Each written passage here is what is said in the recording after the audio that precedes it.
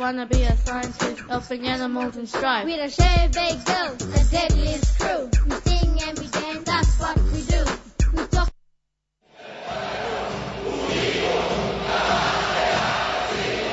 Green Left Weekly Radio. There's one newspaper that is independent of powerful capitalist interests, and that is Green Left Weekly. It's the people's voice, committed to human and civil rights, ecological sustainability, democracy and equality. It presents ideas that the mainstream media won't. Green Left is a leading source of local, national and international news with analysis, discussion and debate to strengthen the anti-capitalist movement. It helps expose the lies of the capitalist press and puts the voices of the marginalised and the oppressed at the centre of fighting for a better world, and helps us understand the political developments unfolding around us.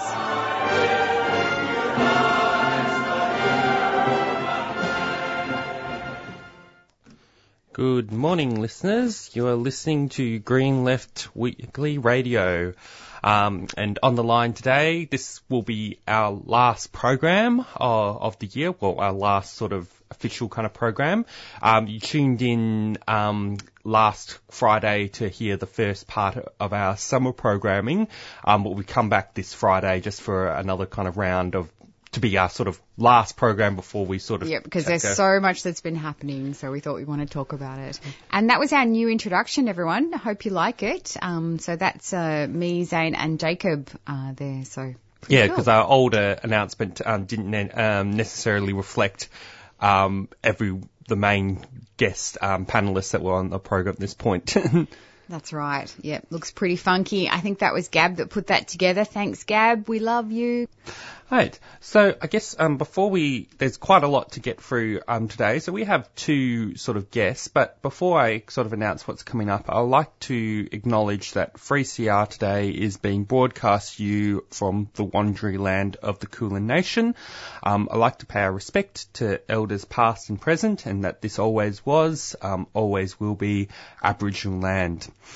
Now, in terms of what we have coming up, it's been quite a big week, I think, in terms of political developments. In fact, it seems like every day something new is sort of happening. We're going to be, in terms of our program, we're going to be having an interview with Sue Bolton, more sort of a roundtable discussion to kind of reflect on the year that was 2019 in terms of like what were the kind of significant developments in terms of the left and where to next. And then we'll have an interview with a member of the Kashmirian community, Mer Balar, and he will be talking about the intense situation that's currently unfolding in India right now, which has been hit with mass protests. Now, I guess the main thing that's probably worth saying off the show is, every radio program always talks about the weather. It's going to be over 43 degrees today in Melbourne. And in fact, I read a news report that it's going to potentially get a hit as high as 47 in South Australia, which could mean that roads Western could Sydney melt. as well. Yeah, Western Sydney, and it's going to be blanketed in smoke, 47 degrees. Yeah. And probably many of our listeners are aware that New South Wales has been hit with some of the worst kind of bushfires. In fact, quite tragically last night, 2 volunteer firefighters have died as a result, and 3 other firefighters have been injured after their truck rolled into the Sydney southwest. Basically, this was during the New South Wales kind of bushfires. And the scene was on the front line of the Green Wattle Creek fire, one of the two bushfires still burning at emergency level through to Thursday night. So that fire, as we know, it is still burning. And, of course, a crime scene has been established and an investigation has launched into the circumstances surrounding the crash. Now, I think this is sort of what is to kind of come with this horrible kind of bushfire season. And I think, it's clearly the direct result of the climate crisis that we're currently facing. The average increase in temperatures, extreme weather events, and it's all engulfing Australia right now as we speak. And pretty much our political leaders, or our so-called politicians, are pretty much nowhere to be seen. In fact, Scott Morrison, the current Prime Minister, is currently away on holidays to Hawaii. In Hawaii, in the clean air of Hawaii, yes. Someone pointed out, look, they don't forgive him. They don't think it's that bad for him to have a holiday, but it's his total lack of leadership. I mean, the timing of the holiday is pretty awful.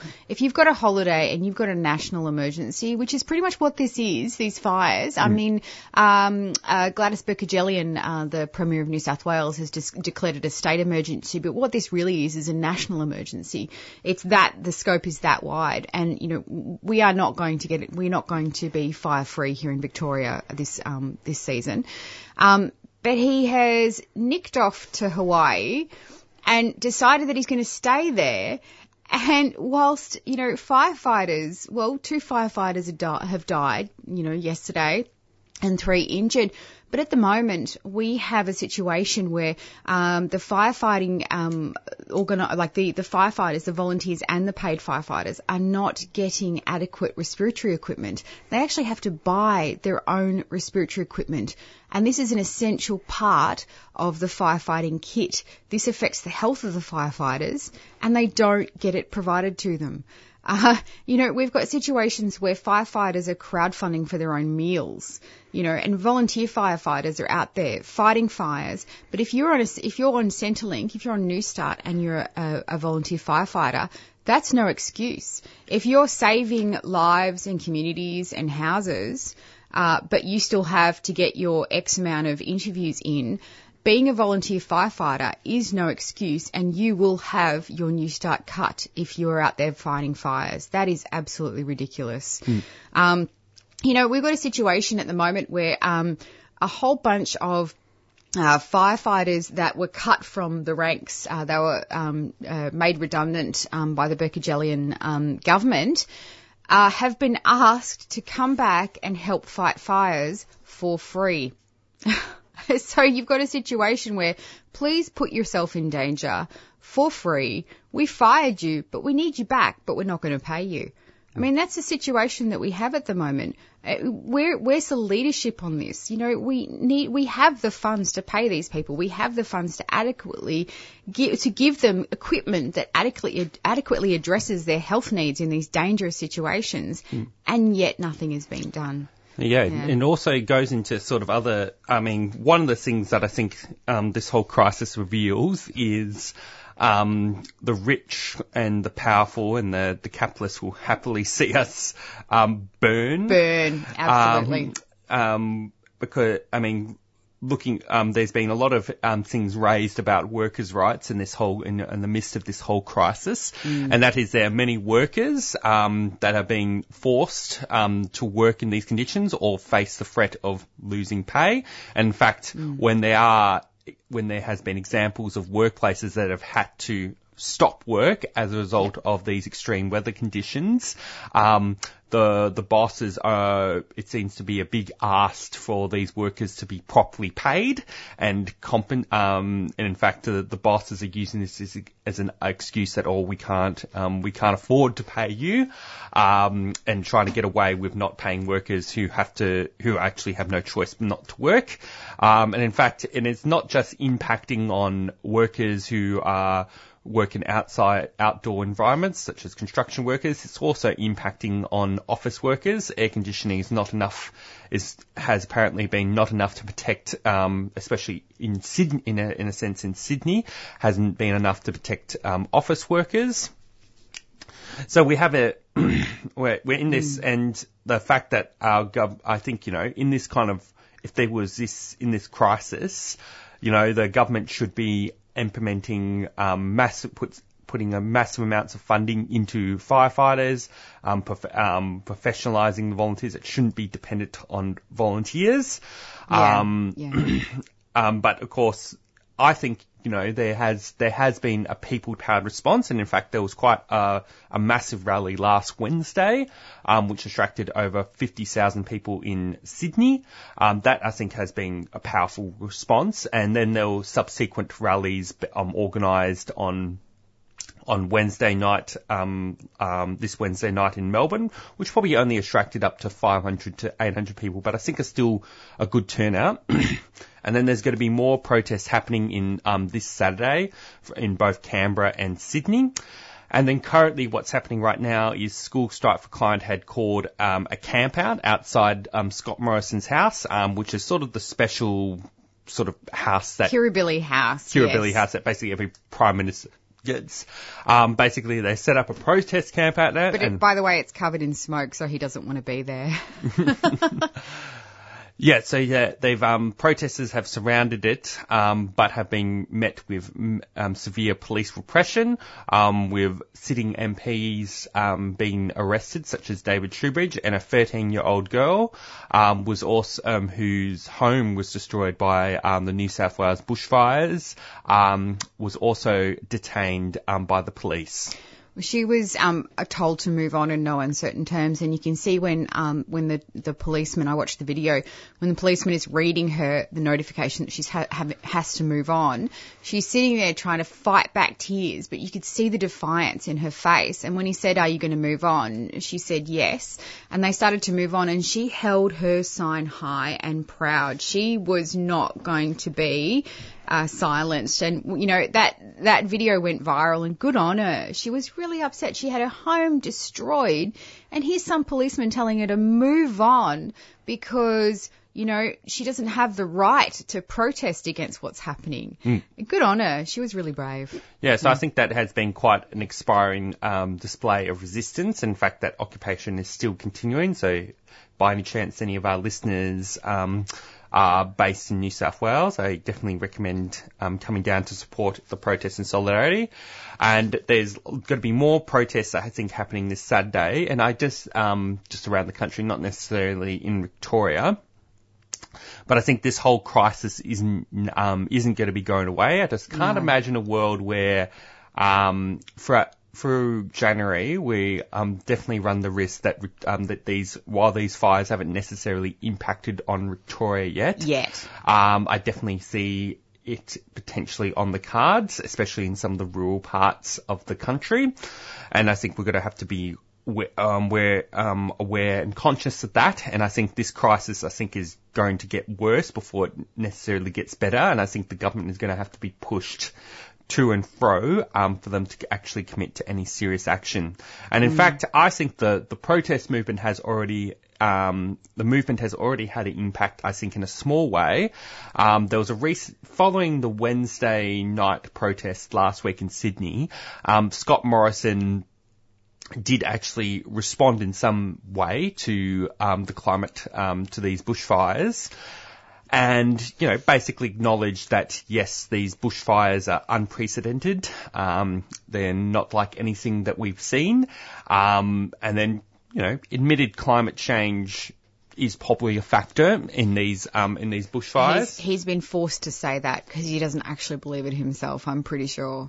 Yeah. So he says it, but then he basically again goes and follows on by saying, oh, well, what the government is doing is enough anyway, which is absolutely untrue. And also I think it reflects, the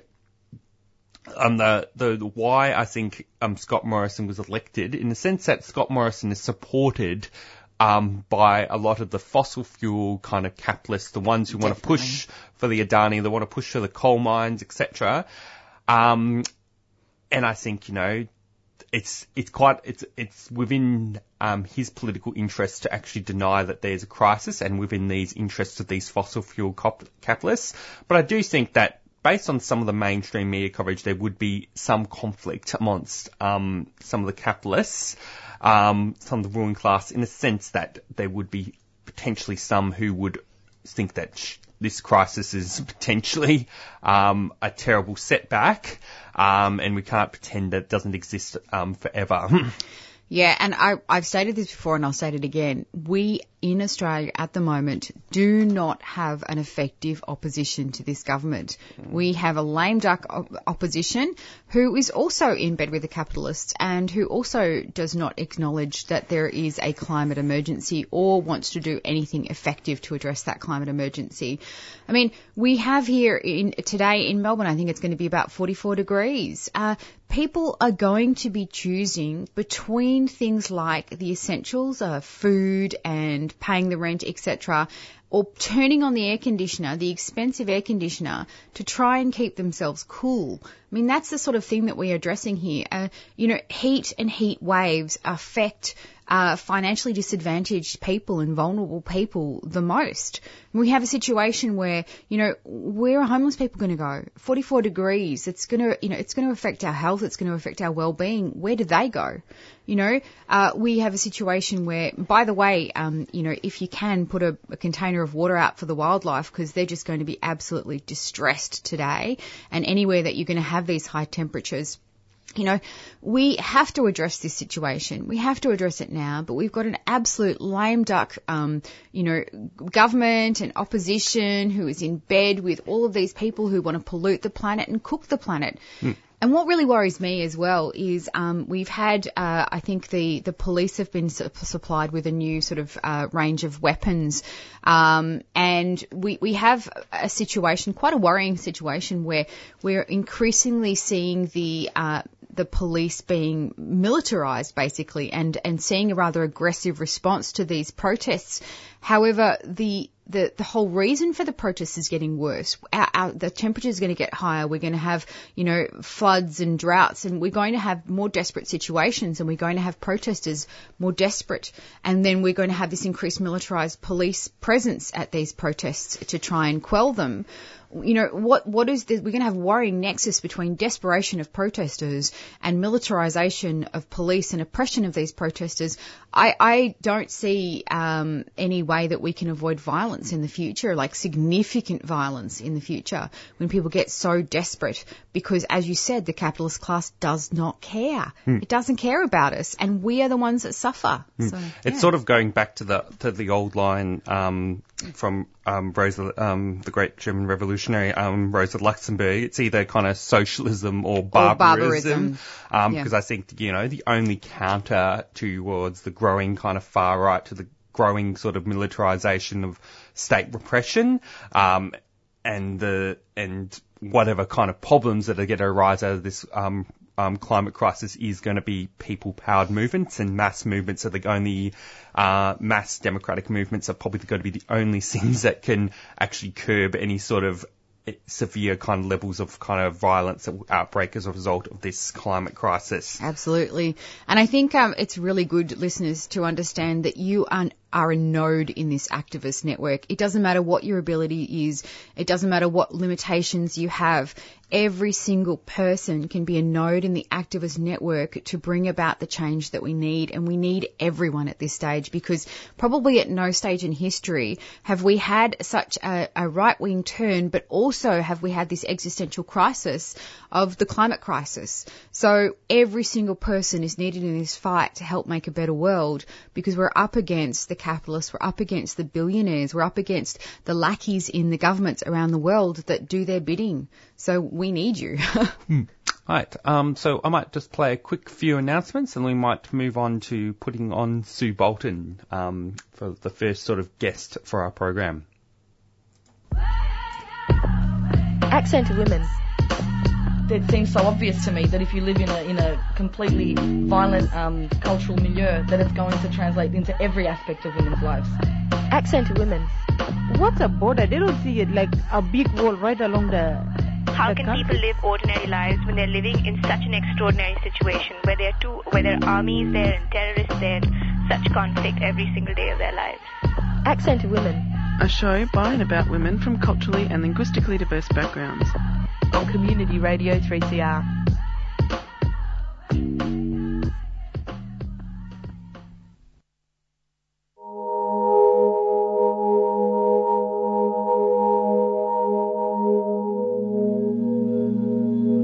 Yeah, I spent 3.5 years living on the street, and I know what it's like to have no hope and not to feel a part of the society, and I think that's where a lot of these people are. But I think we need to help people who are traumatised and help people get back on their feet and give them hope and help them feel like they're a part of the society again instead of just moving them on like they're an inconvenience.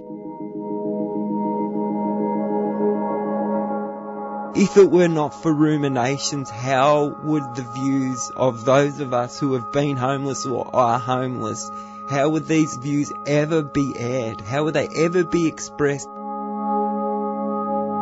Subscribe to the station that gives airtime to people with a lived experience of homelessness. Support 3CR.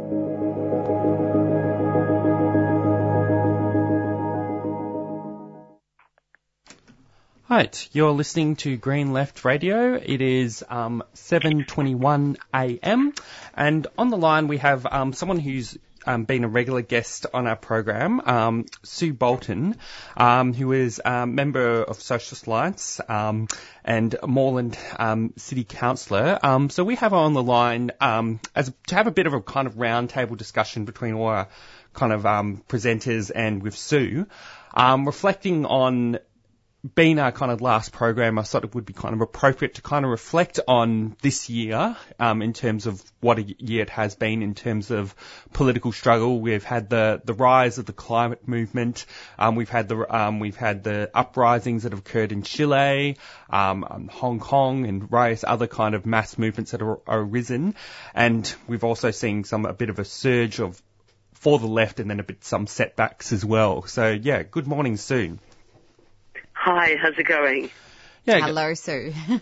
Yeah, so Hi. I guess to start off the kind of discussion, for Sue, and maybe Megan might want to chime in, what do you think has been some of the most kind of significant kind of developments this year in terms of struggle in 2019? Well, in terms, going away, I was going to talk about the current bushfires and climate crisis is such a incredibly significant event. But in terms of struggle, I think one of the most positive things I have seen is mostly from the last part of this year, but a bit from the beginning of the year, this whole wave of revolts that have happened across the world, starting in Sudan at the end of last year, really, going into the beginning of this year, and then in the latter part of the year, Hong Kong, Chile, Lebanon, Iraq, Iran, West Papua, Indonesia, and there's somewhere I've forgotten as well. But I think those revolts have been extremely important. Now, they're not all important for exactly the same reason. They don't all have the roots. Obviously, the struggle that's happening in Hong Kong is happening over democracy, basically. But the ones that I think have been really particularly interesting are the ones in the Middle East, starting in Sudan and then Iraq and Iran, and Lebanon as well. Because one of the things with those struggles is they have focused really on the class issues. I mean, basically, people haven't been able to afford to eat, which is a pretty motivating situation. I mean, in Sudan, people couldn't afford bread. People had to queue up for a week at service stations to get petrol. And it was just an absolutely dire situation. So people were totally united across all religious and all ethnic lines. And the same thing happened in Iraq. So the mainstream media here was saying, the protesters in Iraq are calling for an end to the involvement of Iran. Well, actually, they were calling for an end to foreign interference in their country. So they want Iran to stop interfering. They want the US to stop interfering. They want all foreign powers, Turkey, to stop interfering. They definitely want the US to stop interfering. And people were united across religious and ethnic lines. And one of the reasons why that is so significant is because the former colonial rulers set up in many parts of the world, but especially the Middle East, political systems designed to pit ethnic group against ethnic group, religious group against religious group, in order to maintain control for the rich elite. And the US also did that at the end of the Iraq War. They set in place this ethnically, religiously divided community, which also, what they left led to the development of IS. And, you know, it's fantastic to see the Iraqis just, incredibly bravely, because a lot of Iraqis were killed at during the protests. They, more than 300. So incredibly bravely, they resisted. They united across race and ethnic lines to fight for their rights. And the same thing also happened in Sudan, and I believe the same thing has happened in Lebanon, and I think in Iran as well. In Indonesia, it was a totally different kind of issue. Young people revolted and resisted about a law with social restrictions on them. So there's different reasons for the revolts in different countries, but I think the revolts across the Middle East in particular are really important. And then, of course, we saw that a defeat, a counter-revolution, occur in Bolivia, where the right wing, and the right wing in Bolivia is actually openly fascist. These are not just right-wingers, they're actual fascists who overthrew the president, who is an indigenous president, Evo Morales. And since the overthrow of Evo Morales, they have been murderously attacking indigenous people and protesters and so forth in Bolivia. Yeah, it's really worrying. In Bolivia, it absolutely baffles me that we're not speaking out about this in the world. You know, no government is speaking out about this absolute oppression of the indigenous people in Bolivia. For me, I see the positives of a world in revolt and people rising up. But for me, probably in 2019, what really has stood out for me is the continuation of the rise of the right across the world. I mean, we just had Boris Johnson, get re-elected, in favour, at the cost of a possible Corbyn government.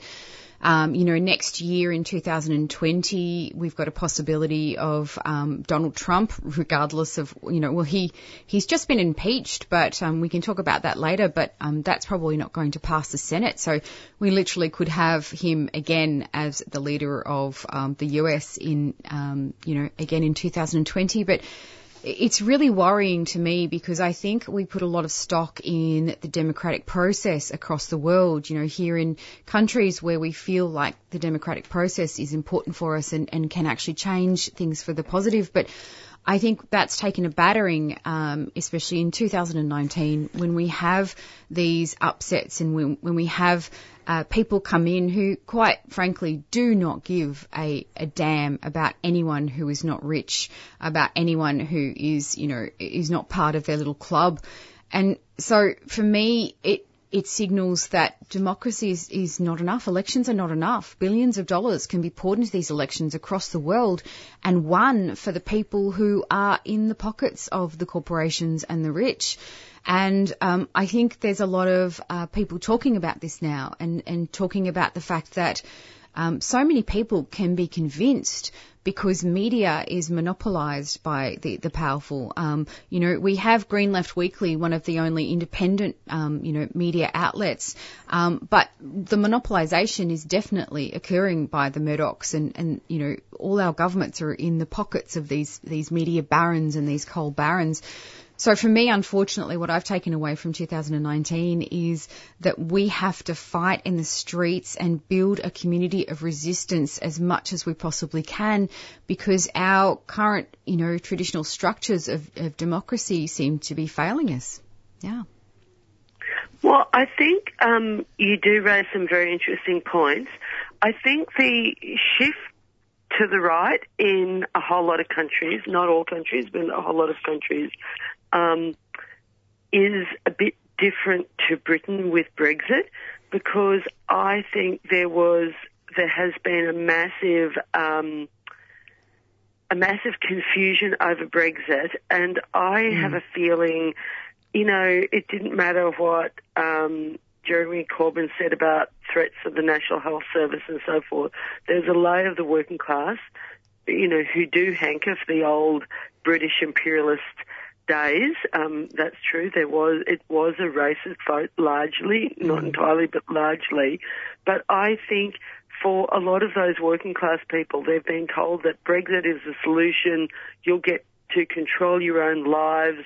When we'll have British control, it won't be controlled by those bureaucrats in the EU. And really both Britain and the EU are both capitalist projects. But I think a lot of workers did get taken in by that. And I think in some ways they have to see that Brexit won't make a difference to their lives. I think they'll actually have to see it with their own eyes, and then the class struggle will really resume again. And some of the working class people who voted for Brexit, not the most hardline racist ones, but, there will be people who've got all sorts of, mixed ideas, confused ideas, and they will be part of a new struggle again when people start to see, what Boris Johnson is going to attack and cut. So the struggle will come back, but it was, I think there were a lot of people who just voted to, in the words of Boris Johnson's simplistic slogan, get Brexit done, because they were just sort of maybe not terribly political, or just they have some belief that Brexit will fix things, and it's not going to fix things. So the struggle will come back.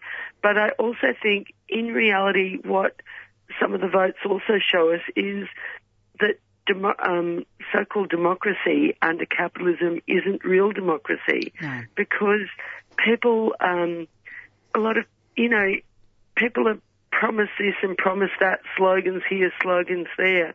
If people aren't following politics all of the time, it's really hard to work out exactly what's going on. And the media is so right-wing. Even the so-called small L liberal, so-called progressive Guardian has been absolutely outrageous about Jeremy Corbyn, and also absolutely outrageous about Bolivia, Venezuela. They might have some good articles in the Guardian, but in reality, they're on the side of the right wing. They are not the friends of working class people. And that's why, they're not speaking out against the coup in Bolivia, because really they are fundamentally a pro-capitalist outfit, even though from the small L liberal end of the spectrum. So I think the media really has a massive impact. The left does not get an opportunity to put our point of view in the mainstream media. Meanwhile, the most right-wing elements, not just the mainstream right-wing parties, but the minor right-wing parties get plenty of opportunity to put their case in the media. They have plenty of resources being thrown at them.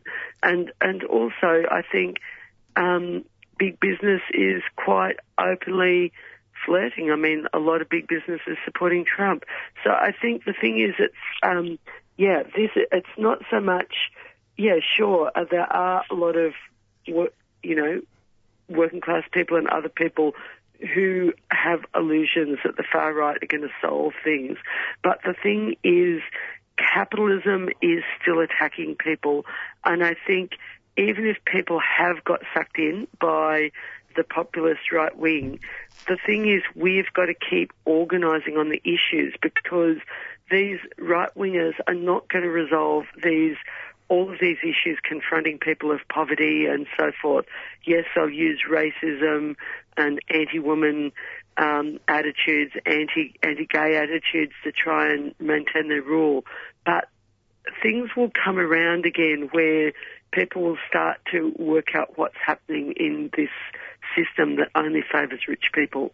Yeah, and I think one sort of thing I want to sort of to start a discussion about following that is, I mean, looking at this kind of year on raising the question about the importance of building a strong organised left, or especially a radical left, that argues for, you know, an overthrow of the existing system. But I mean, especially when we look at the current, all these kind of current kind of uprisings, while these uprisings have all been fantastic, there is a kind of absence of an organised kind of left, and in fact there is a reason for this.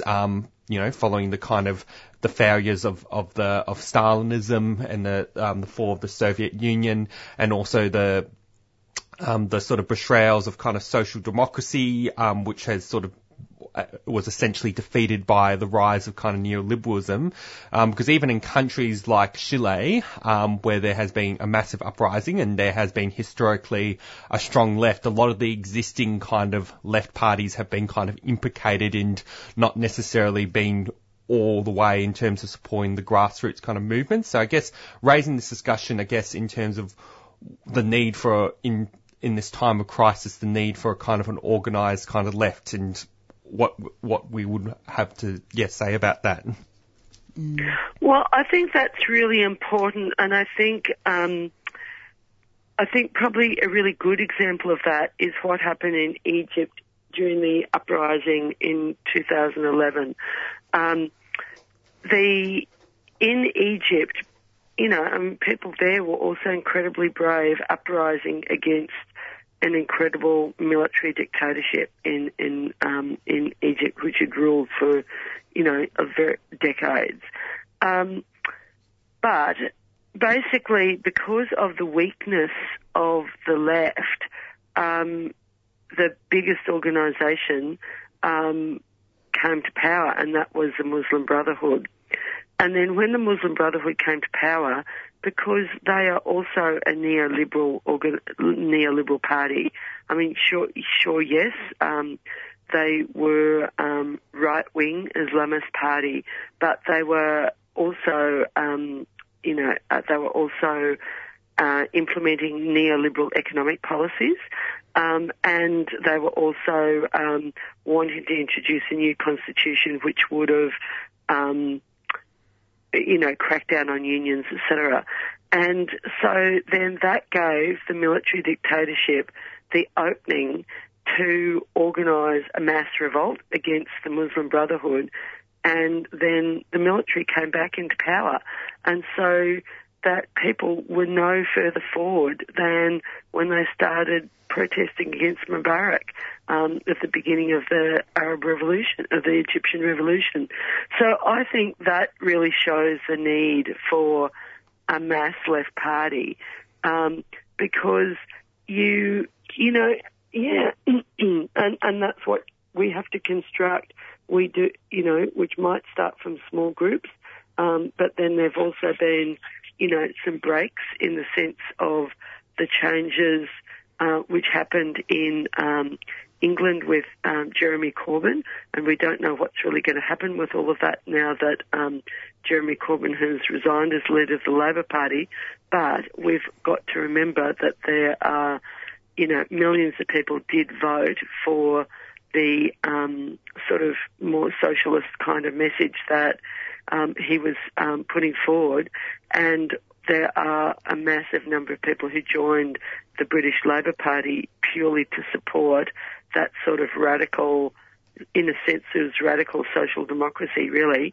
And the struggle's going to keep going. So I think, that indicates that it is possible for people to be attracted to, radical left politics, I think. And so we shouldn't be disheartened, but we do need a party, because there are always the elite, class rule that, they've got a lot of psychologists working for them, a lot of people working out how to manipulate public opinion. And when people first won universal suffrage, the right for everyone to have a vote, the capitalists basically thought, oh shit, what are we going to do now? Because we can get outvoted because we are a tiny minority. But basically, through their other instruments, the class rule, the media, undemocratic electoral laws, et cetera, lack of being able to recall parliamentarians or control them once they've been elected, means that the rich elite can generally still rule. And generally, in most countries, you have the favoured party of the capitalist class, in our case, the Liberal Party, and then the second favourite for when the favourite party loses so much mass support that there's a danger of an uprising. And so, in our case, that's the Labor Party. But it's a similar setup in other countries as well, where, Democrats, Republicans, same sort of arrangement. So they've been able to, and that's also why the capitalists love to have this two-party system, and they like us to be vote this one out, this capitalist party out, vote that capitalist party in, vote that one out, vote this one in.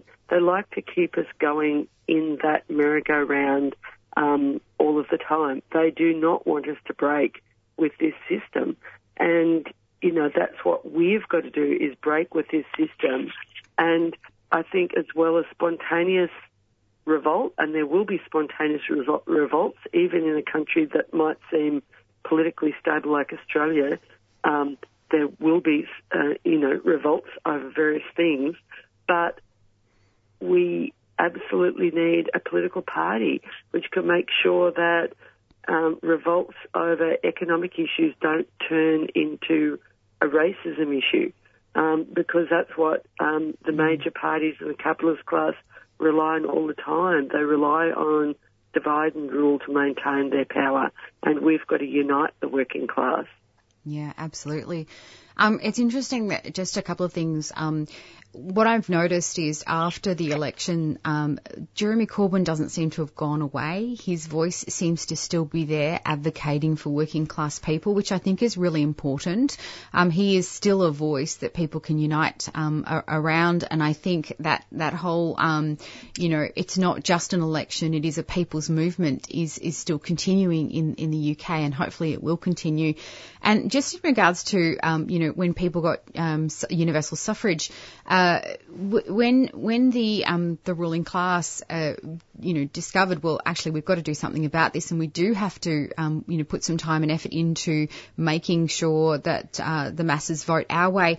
There's a man called Edward Bernays who was a public relations consultant. He was basically the grandfather of public relations. He wrote a book, and it was literally called Propaganda. And if anyone's interested in looking into how the masses are manipulated, both for the powers that be and for also, things like consumerism, etc., reading Edward Bernays' Propaganda is a really good starting point. Yeah. Yeah. And maybe one other point, just following on from you about that propaganda issue. I think the other thing is propaganda has a big impact, but propaganda can't get away with it forever. No. So that if they're saying, oh, there's no problems of unemployment, there's plenty of jobs, people who are complaining about unemployment, it's just because they're dole bludgers, blah, blah, blah, blah, blah. But if everyone is unemployed and doing it really tough, then at a certain point the propaganda can cease to have any impact. So propaganda can only take the ruling class so far. And I guess what we need to do in terms of building left parties, etc., is we need to make sure that people's anger is directed firmly against the ruling class and not get misdirected against other members of our own class, that we need to unite. But what we can take from that is that propaganda can't fool people all of the time. There's a certain point at which it will cease to have an impact. So, yeah, because people have real lived experiences. I think. I think we'll finish it up. Any kind of final comments you'd like to make, Sue? I think that's about it. Yeah. Yeah. All right. Well, thank you very much, Sue, for being on the program. No worries. Thanks very much. Thank you. Bye. Right, that was Sue Bolton, Moreland City Councillor and member of Social Alliance, and we had her just on the program to kind of do a bit of reflection in terms of this year. The year that was. In terms of significant struggle, and sort of the kind of take-home kind of message is that, you know, we need to build a kind of stronger fighting left that needs to take up the issues and challenge the power, the capitalist system. Now, I might just play a quick few announcements. Maybe we can do a song as well. And we then might, maybe we'll play a quick few announcements and then we might do one quick song. 6 years I've been in prison. Beyond the Bars is 3CR's annual prison project, giving voice to our Aboriginal and Torres Strait Islander inmates right across Victoria. It's good to be here because Aboriginal radio and you don't really get to do this much. Brings us all together. You'll get your time to take that first step out that front door to freedom beyond these walls. And I just want to say thank you to all of you for giving us the opportunity to speak on air. The bigger the reason, the bigger the calling. Make your commitment and watch things unfold. And you can listen to audio from this year's broadcasts and previous years as well, online at any time. Just go to 3cr.org.au/Beyond the Bars. But also, while I'm here, I'd like to say thank you for coming, helping, giving us a chance to do this. It's really good, you know. It's been going for a while now. Hopefully it keeps going. You know, like it's good that we can do this and get our voice out there as prisoners. We can't blame everything on the external, so let's stop looking for it in the hands of the persecutor, because real power comes from here and it comes from family. If you would like us to post you a free CD, contact the station on 03 9419 8377.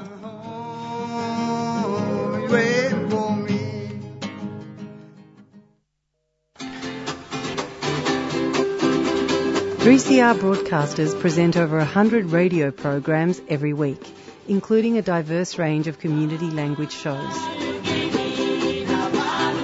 Come semua dengar 3CR Community Radio. Please subscribe now. تستمعون إلى إذاعة 3CR Community Radio. الرجاء الاشتراك الآن. நீங்கள் உங்களின் சமூக வானொலி 3CR-ஐ கேட்டுக்கொண்டிருக்கின்றீர்கள். இன்றே இணையுங்கள். Están escuchando Radio Comunitaria 3CR. Suscríbete ahora.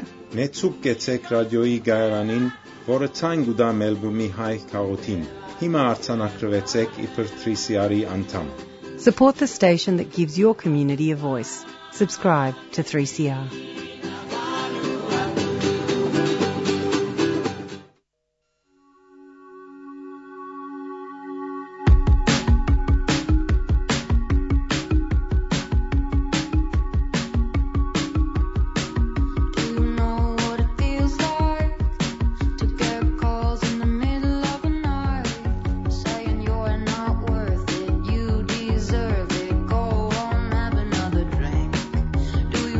What if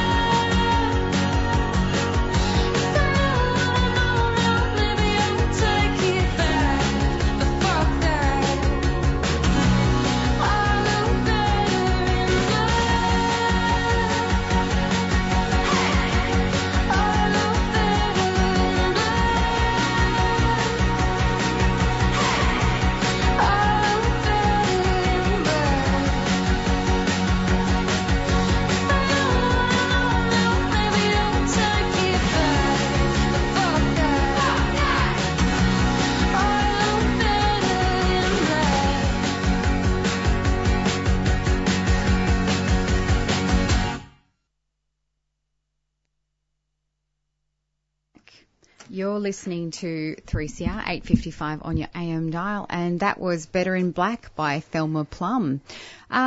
Jacob's actually now we're going to go to Jacob and have a chat about the UK elections and the ramifications of those. Yeah, so the British elections happened they tragically happened over the past week on Thursday, the 12th of December. And I think it's worth kind of the opportunity to have a bit of a kind of deeper kind of analysis on the British elections, because resoundingly Boris Johnson was elected with a greater kind of majority than before, and despite the kind of Jeremy Corbyn running on a strong kind of left-wing kind of platform, he wasn't able to win much. He wasn't able to win. Although I think there's a lot of kind of things to kind of be said about this election. In fact, one of the political contexts is, that for this election was Brexit. And in fact, following the referendum that happened in 2016, I think it was 2017. Yeah, it was 2016, where Brexit has been kind of like this kind of dark kind of thing and seething in kind of the background, which has sort of plunged the whole British state into crisis, because under Theresa May, the Conservative, the Tories were pretty much unable to kind of get any unified agreement in terms of a Brexit kind of deal. At the same time, overwhelmingly, there were certain sections of the working class in Britain who voted for Brexit, and of course, there's been all these sort of reasons and explanations for why, but essentially, I think you could argue very strongly that why Jeremy Corbyn lost was, in a sense, the result of the Brexit. Because when you look at a seat-by-seat kind of analysis, when you look at all the kind of seats in the north, which overwhelmingly voted for Brexit, those are pretty much all the majority of the seats that the Labour Party in the UK lost by a landslide to the Tories. And of course, there was also the influence of the fact that the Brexit Party also ran as well, which was running on a hard kind of right sort of Brexit kind of platform. And I think one of the things it's quite a complex kind of situation in the sense that for the Labour Party, their kind of young kind of base, which is sort of based around the metropolitan sort of London areas, was overwhelmingly for Remain. But I do think that it was always a political mistake, because I think that Jeremy Corbyn's position was always, when the referendum happened, that he will respect the vote and that he'll work on towards implementing a sort of Brexit that will deliver for the best possible outcome for Britain. That was sort of the position he went into within the 2017 general elections, where Jeremy Corbyn, and under the leadership of Jeremy Corbyn, didn't necessarily win, but came back with a massively increased majority for Labour than has ever been done. So I think that's one of the. I think that looking back, I think it was a political mistake for the Labour Party, for Jeremy Corbyn to concede to the idea of pushing for a second referendum. For a number of reasons, the second referendum has always, in a sense, been, I feel, an attempt to push a kind of right-wing push by the right-wing elements within the Labour Party to sort of get Corbyn to offside. And I think, in a sense, the biggest problem with what happened in the UK election wasn't actually, the right-wing media is going to be going on about how, it's Corbyn's radical manifesto, how the Labour Party needs to go back to the sensible kind of centre. In fact, there's been a number of Guardian headlines since the election that sort of go along the line. The actual problem with what had happened is the fact that there's actually not enough Corbyn. The fact that the Corbyn was constrained by the right-wing elements in his party that pushed him to concede on a whole bunch of positions, whether it's the charges of anti-Semitism, which was completely fabricated and completely untrue, and conceding to the question of the second referendum. I think those were the kind of I think the real problem was the fact that there wasn't enough Corbyn in the Labor Party. And also I think it also speaks to, I think in some sense, to the limits of the Corbyn project, in a sense that it was a project that necessarily did focus, even though it promised a kind of radical kind of program, it didn't necessarily cut through the fact that within the north, which is where they lost, the north has been England has been absolutely devastated by years and years of neoliberalism, which has sort of destroyed working class organisation and also at the same time the decline in working class organisation can correlate with a rise in support for right wing ideas, which in a sense Brexit has always been, in some sense, while has been in a sense a kind of movement that has for a long time being, in a sense, co-opted by the right-wing politics, which is I think it is a right attempt to essentially, get Britain to leave the European Union, to take it to the British state, which is more a much better place for, tax invaders and fair invader, tax invasion and so on. Despite the fact that the European Union is a neoliberal institution, as always, in a sense, when you look at the examples of Greece, has always played a role of attacking workers' rights, and attacking austerity measures and preventing austerity measures. So it's, in a sense, this whole Brexit situation was like being put between a rock and a hard place, and there's essentially almost, in a sense, no good way out of it. But I did feel that ultimately, the Corbyn and the Labor Party would have been in a better position if it stuck to its guns and just made its clear position that it would fight for a better Brexit, which would have had a much better, which would have served much better in good. Because I think looking at the seats that that were of Remain seats, I do think that there wasn't necessarily a big enough swing against Labor that there was compared to the seats that did vote for Leave. So I think, following the ramifications of this election, Boris Johnson is going in with the attack. In fact, one of his pledges his first point of call is to attack the kind of equivalent to the railway and tram unions, though I don't think the UK has trams necessarily. I think it's focusing on the rail and train workers. And that's got to be the first kind of point of attack, because that's been one of the more militant unions. And then he's already kind of fallen back on some of his kind of promises. So I think the movement is going to continue to grow. I think that the rise of Corbyn has been a positive development for the left in the absence of a organised and a radical left. I think Corbyn's sort of project did feel a kind of vacuum that hasn't been sort of left. And I think, this kind of the rising sort of youth, who are being increasingly politicised by the Corbyn campaign are going to be playing an active role in the struggles to come. And I also think what's quite interesting, this is the last point to end on, when you look at the vote, in terms of demographic kind of breakdowns, Labor would have apparently won a majority if only 18 to 24-year-olds were able to vote. In fact, a clear majority with Tories not being able to win any seats. Interesting. But then going into 24 to 31, Labor would have still had a clear majority. It's only when you get up to sort of the older kind of, and I think hasn't necessarily been, I think that's really where it kind of comes down to. So I definitely think it was a disheartening kind of result and a real kind of setback for the left. I'm also not necessarily convinced that with Corbyn essentially resigning as leader of the Labor Party, while he's still the active leader, he will resign when the next election comes around. I do think that the Labor Party is not necessarily in a good position right now, and I think it's a real kind of setback for the left, and I think there's going to have to be a regroupment as such for a new political force to kind of arise that's, I think, independent from the major parties. Absolutely.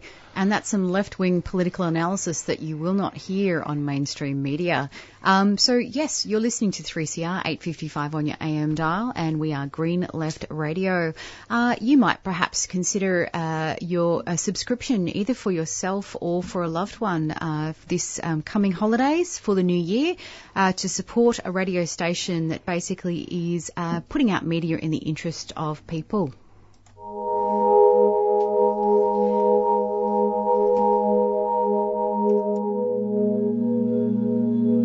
Yeah, I spent 3.5 years living on the street, and I know what it's like to have no hope and not to feel part of the society, and I think that's where a lot of these people are. But I think we need to help people who are traumatised and help people get back on their feet and give them hope and help them feel like they're a part of the society again instead of just moving them on like they're an inconvenience.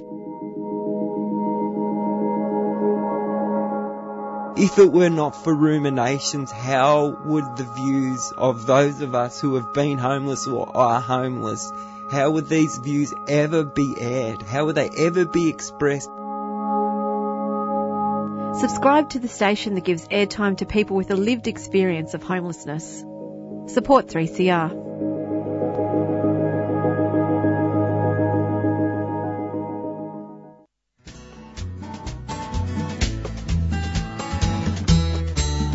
This is Irene Bolger, former Secretary of the Nurses Federation in Victoria. Throughout the nurses dispute in 1986 and the waterfront dispute in 1998, 3CR was always there, broadcasting the voices of workers in struggle. You're listening to 3CR Community Radio, and we're broadcasting live from the Bay Eater Chicken Strike here in Melbourne. We've just seen all of the thousands of nurses walk through to their meeting and people from different unions showing their solidarity. 3CR. Radio for the workers, by the workers, since 1976.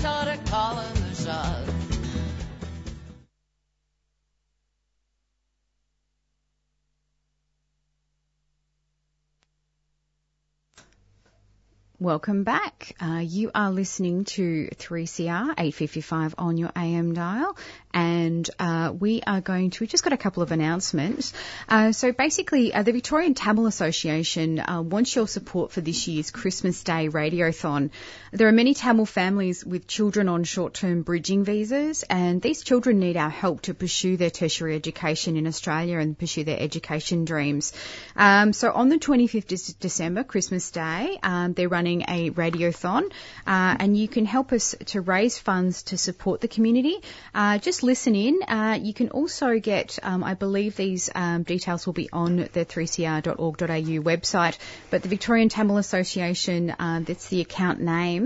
And if you wanted to take down the bank details, the BSB is 063894, and the account number is 10496414. So please do consider doing a donation to the Tamil community for the education of their young people.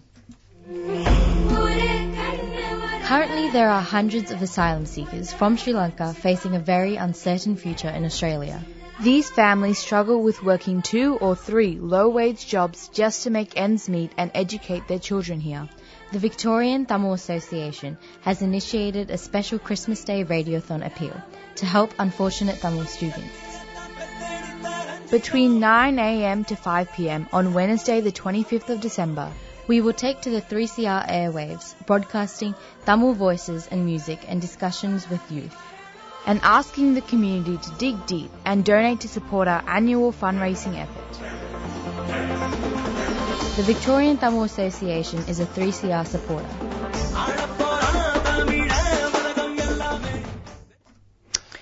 Alright, you're listening to Green Left Weekly Radio. It is 8:05 a.m. and sort of time for the activist calendar.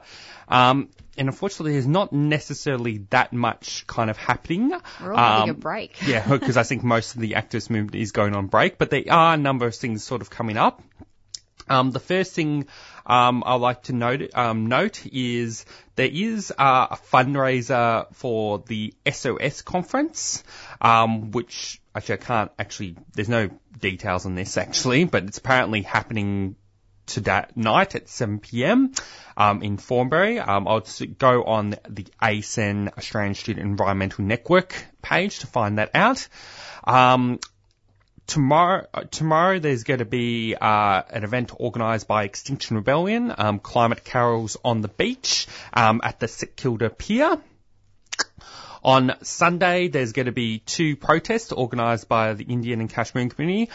Protests against police brutality on JMI and AMU students at 11 a.m. outside the Parliament House, and a peaceful protest against the Indian Citizenship Amendment Bill at 1 p.m. at the Federation Square. And then I'm trying to find the next things to kind of announce. I've actually got a couple here. Well, I have one last thing. So if you would like to travel to Sydney, there is going to be the Students of Sustainability Conference happening at Sydney University in Cumberland.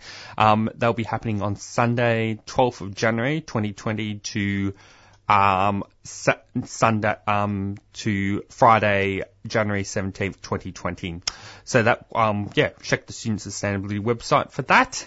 And then, yes, I also would like to just announce that the Invasion Day protest will likely be happening again on Sunday, the 26th of January, at probably likely the Parliament Steps, but that's still to be called. But yeah, it happens every year and it will definitely will. So yeah, I think that's. And then on Sunday, the 9th of February, there'll be the No Right to Discriminate protest against religious discrimination bills at 1 p.m. Sunday, the 9th of February. 2020.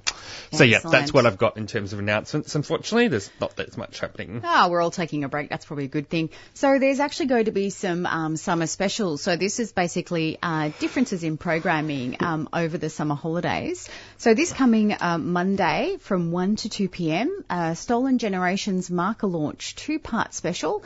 Whilst Betty Black takes a break from regular programming, we bring you Black Noise Radio. Programs from 2018 recorded at the Stolen Generations marker launch in the Atherton Gardens on the 26th of May 2018 to commemorate the 20th anniversary of Sorry Day. You'll hear highlights from the launch day with MC Deborah Cheatham, community members, and a deadly musical set by Cutcher Edwards featuring a duo with Uncle Jack Charles. That's on December the 23rd and also December the 30th.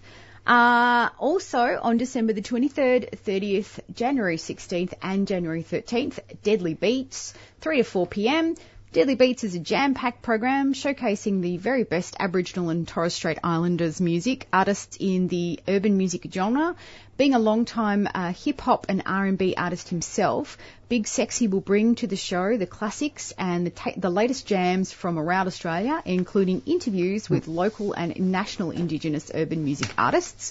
Produced at Radio Adelaide and shared nationally via the Community Radio Network.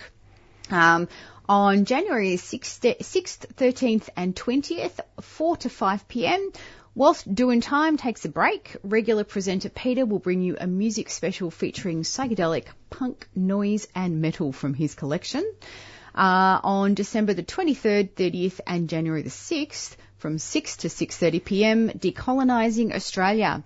Australia is based on the denial of the rich culture and history of the First Nations people of this continent. While massacres are forgotten, the government is spending $50 million on commemorating 29th of April 2020, which marks 250 years since James Cook anchored at Kurnell and first contact was made between the British and Australia's First Nations people. This show will feature First Nations Australians engaged in decolonising works and seek advice on how non-Indigenous people can help as the first step to creating a better community. And that's going to be presented by Rima Rattan. Okay, so I think there's a few more. Just quick thing. Yep. One announcement this Saturday, there's going to be the Rock Against Domestic Violence, which will be free from 6 p.m. and it's happening at the Workers Club in Fitzroy. Fantastic. Okay, so there's a couple of other summer programming differences. So on January the 1st, 8th, 15th, 22nd and 29th from 9 a.m. to 10 a.m, Activism, Struggle and Labour History. Talks from the 2019 Australian Society for the Study of Labour History Conference. The program will cover Australia and New Zealand's scholars giving talks on topics such as unions, anti-fascist, anti-racist, housing, anti-globalisation and other campaigns and struggles. And that's presented by Ian McIntyre. On December 18th and January 1st, 18th, 15th, 29th and February the 5th from 2 to 4 p.m, a lazy Wednesday of jazz and blues. So Jeff Tobin presents classic jazz and blues from the 1920s up to today with an emphasis on the current generation of upcoming young performers. For his first show on December the 18th, he'll be featuring Fiona Boys from the New South Wales. That's actually passed. So guests on air this season will include Tamara Coulden, who is a very accomplished Melbourne jazz vocalist about to release another jazz album. And also from December 25th, as mentioned before, we've got the Tamil Christmas Appeal. So even though the war ended a decade ago, the army occupation of Tamil's homeland and harassment and subjugation of Tamils continues unabated. The Tamil Christmas Appeal will be run by the Victorian Tamil Association to raise vital funds in order to continue addressing widespread poverty, displacement, mental and physical health issues and abuses by the occupying armed forces. An annual event has been organised by the Tamil Rehabilitation Organisation for the last 25 years. Go them. Okay. For more info on what's happening over the summer with regards to programs, you can actually check 3cr.org.au summer specials. So check that out because there's some really exciting stuff coming up. Okay. So we are about to go to our guest speaker. I'm going to just play some announcements and then we'll come back and we'll have our next interview. 3CR broadcasters present over 100 radio programs every week, including a diverse range of community language shows. Kamu semua dengar 3CR Community Radio. Please subscribe now. تستمعون إلى إذاعة 3CR Community Radio الرجاء الاشتراك الآن. நீங்கள் உங்களின் சமூக வானொலி 3CR-ஐ கேட்டுக்கொண்டிருக்கின்றீர்கள். இன்றே இணையுங்கள். Están escuchando Radio Comunitaria 3CR. Suscríbete ahora. Նեցուկ կեցեք ռադիոյի գայարանին, որը ցայն գուդա Մելբուրնի հայ քաղաքին։ Հիմա արձանագրվեցեք իբր 3CR-ի անդամ։ Support the station that gives your community a voice. Subscribe to 3CR.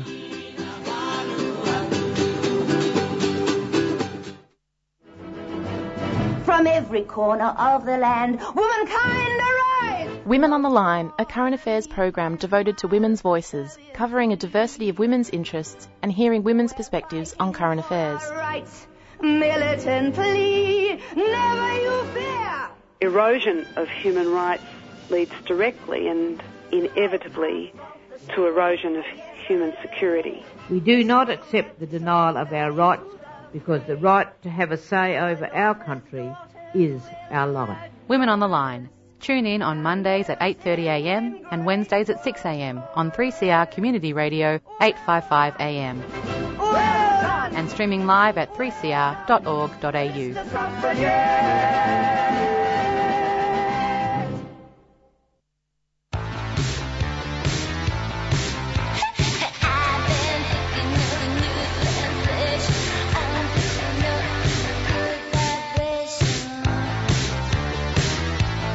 Okay, so this is She-Bop. And so is this. And this. She-Bop, a program that explores feminist issues. Tune in Mondays, 10:30 a.m. for a show where only women get to speak, but everyone can listen.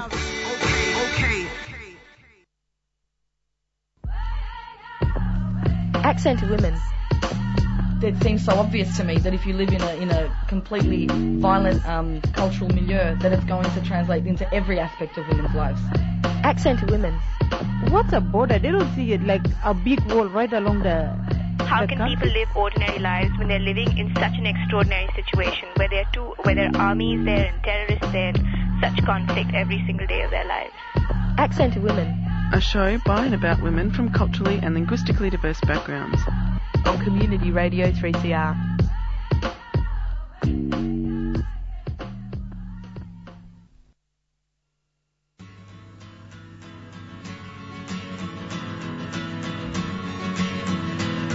There's a cold rain on the autumn wind, a brother murdered in Sydney town. Mark for brother and a supposed eagle covering his home, they gunned him down. We say, oh, oh, oh, oh, oh, gunned him down. Sad rivers of tears, 200 years in the river of fear, gunned him down. They took him out at point blank range in his home with his small young son. Shot him dead in his marked bed with a pump-action 12-gauge shotgun. Fatherless child, grieving wife, a black fugitive on the run. On the run, 2 centuries from oppression's loaded guns. We say, oh, oh, oh, oh, oh, gunned him down.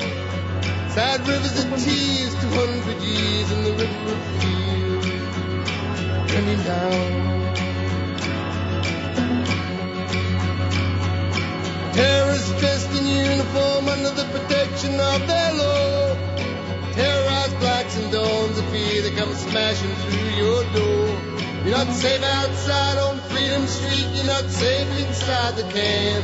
With their shotguns and their stun gas, the license to drop ya where you stand. We say, whoa, whoa, whoa, whoa, whoa. Sad rivers of tears, 200 years in the river of fear, they gunned him down.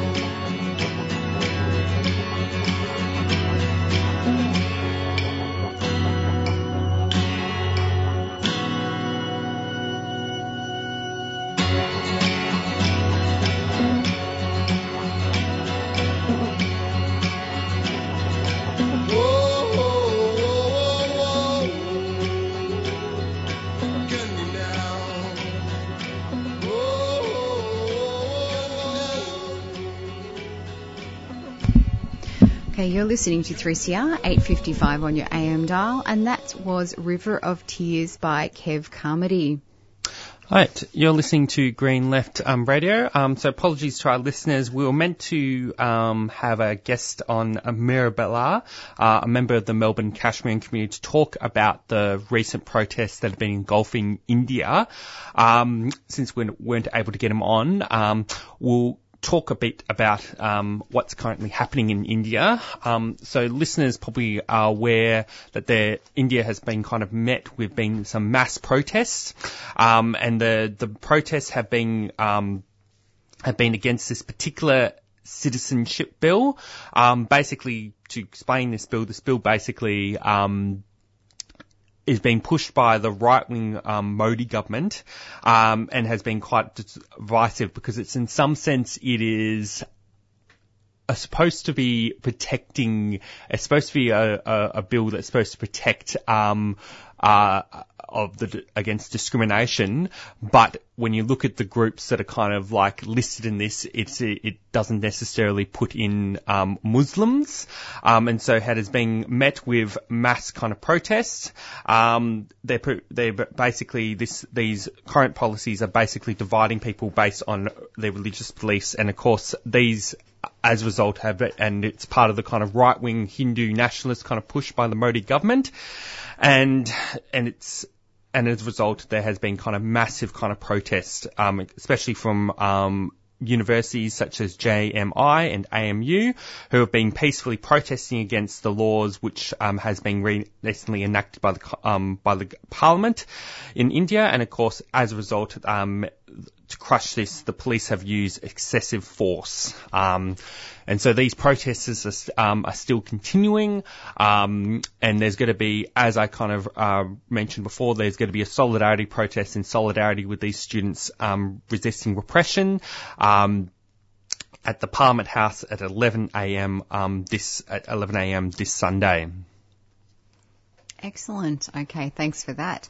What other issues have we got happening? Well, have some headline news that just came up. Just got a notification just got a notification, but it looks like Scott Morrison is going to be returning to the country and apologises for the offence that he may have caused going away on holidays. Because, you know, his excuse was apparently that he had to go to Japan and India in January. I mean, probably the main reason. Of course, it's normal for any sort of prime minister to have sort of international travel kind of duties. Oh, no, of course, but I'm not sure how that relates to Hawaii. So. Well, no, basically he's arguing that he couldn't go away in January because he had to go to India, and which is the time he would normally spend with his family, well, something like that.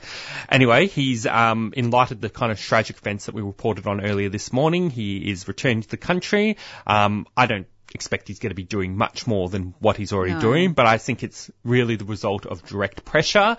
The fact that there was this photo of him, in Hawaii, looking very happy and relaxed, and while the country's burning, I think was not necessarily a good look. And in fact, his media PR team was trying to advise people not to share that photo around on social media. They can get stuffed. And so, of course, people would respond by saying, "Oh, yes." Share it even more. So, well done. That's the Barbara Streisand effect for you. Yeah. And I guess the next thing in terms of our political leaders is the issue of the impeachment of Donald Trump. Yes, we haven't covered that yet. So I guess just to give a bit of background, I mean, there was a useful kind of article in ABC. And that doesn't necessarily go into the politics, but I guess a few things just to clear up. Donald Trump is still president. What has actually happened is it's basically the House of Representatives, which is in the equivalent to the lower house, has voted on 2 articles of impeachment, and only a simple majority is needed to pass each article.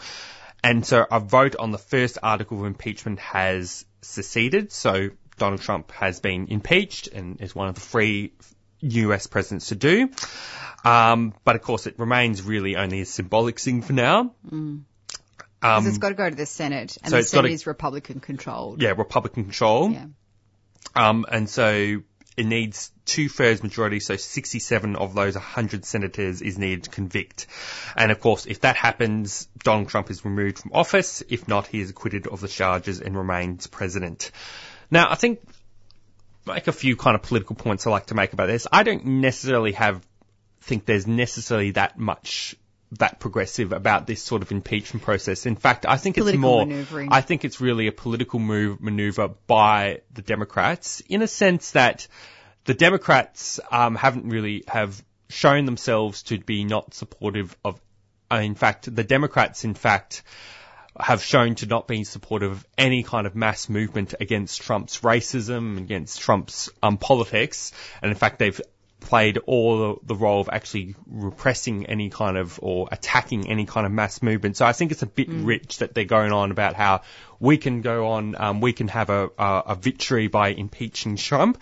And I also think there's another problem with the impeachment process. If it fails, I think Trump will use it as a rallying point, to make himself appear just like he did in the last election, as the outsider, which will mobilize his sort of right-wing kind of base. I think that's, and another problem. So I don't necessarily think, and of course, if he was successfully impeached, possibly what would likely happen is the Vice President, Mike Pence, would replace him, who is, in effect, just as terrible as Trump.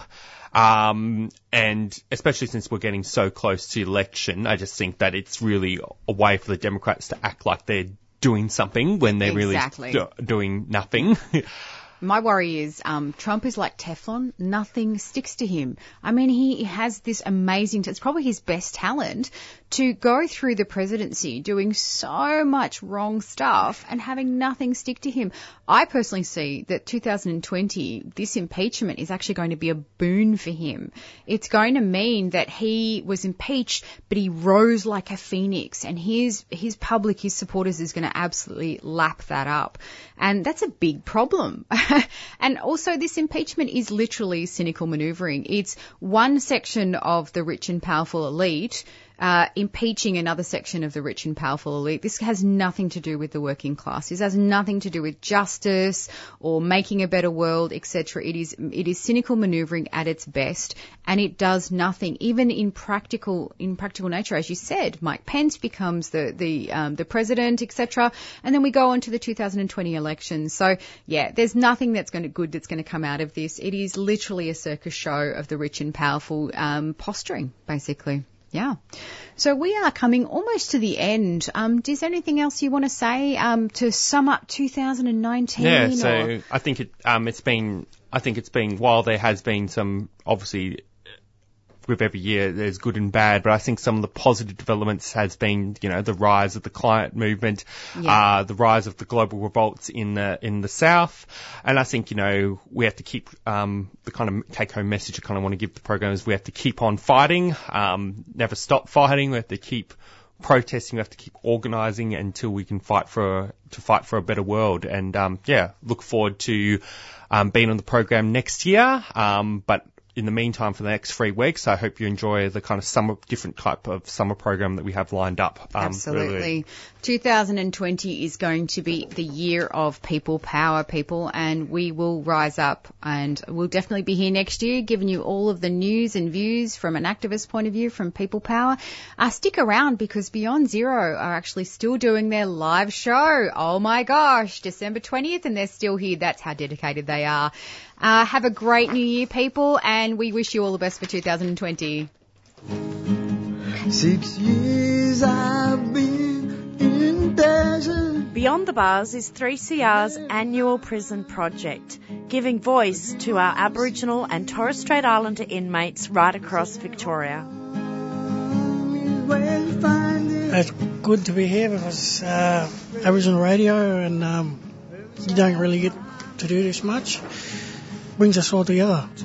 You'll get your time to take that first step out that front door to freedom beyond these walls. And I just want to say thank you to all of you for giving us the opportunity to speak on air. The bigger the reason, the bigger the calling. Make your commitment and watch things unfold. And you can listen to audio from this year's broadcasts and previous years as well, online at any time. Just go to 3cr.org.au/Beyond the Bars.